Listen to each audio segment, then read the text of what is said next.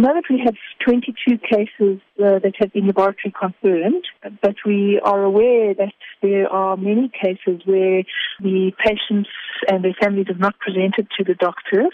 There's also a number of other cases where the doctors have not taken blood to confirm the measles diagnosis through the laboratory. So 22 cases is just the tip of the iceberg. We suspect there are a lot more cases.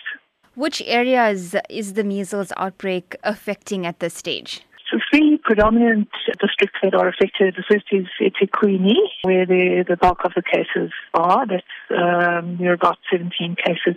Then Umgungundlovu, Pietermaritzburg area, 5 cases, and Ilembe, 2 cases. But as I say, those are the only cases that have been laboratory confirmed. There are additional cases in all districts that I've mentioned where cases have not been confirmed or reported.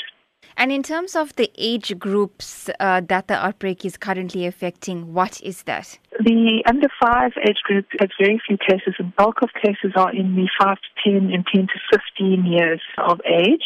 But the entire age range person is affected. Our oldest patient is 51. The Department of Health does in fact issue these measles vaccines to schools annually. Despite the vaccine, there still is a measles outbreak. Can you explain this? Yes. Measles vaccine is 95% effective, and with boosters it can be 100% effective.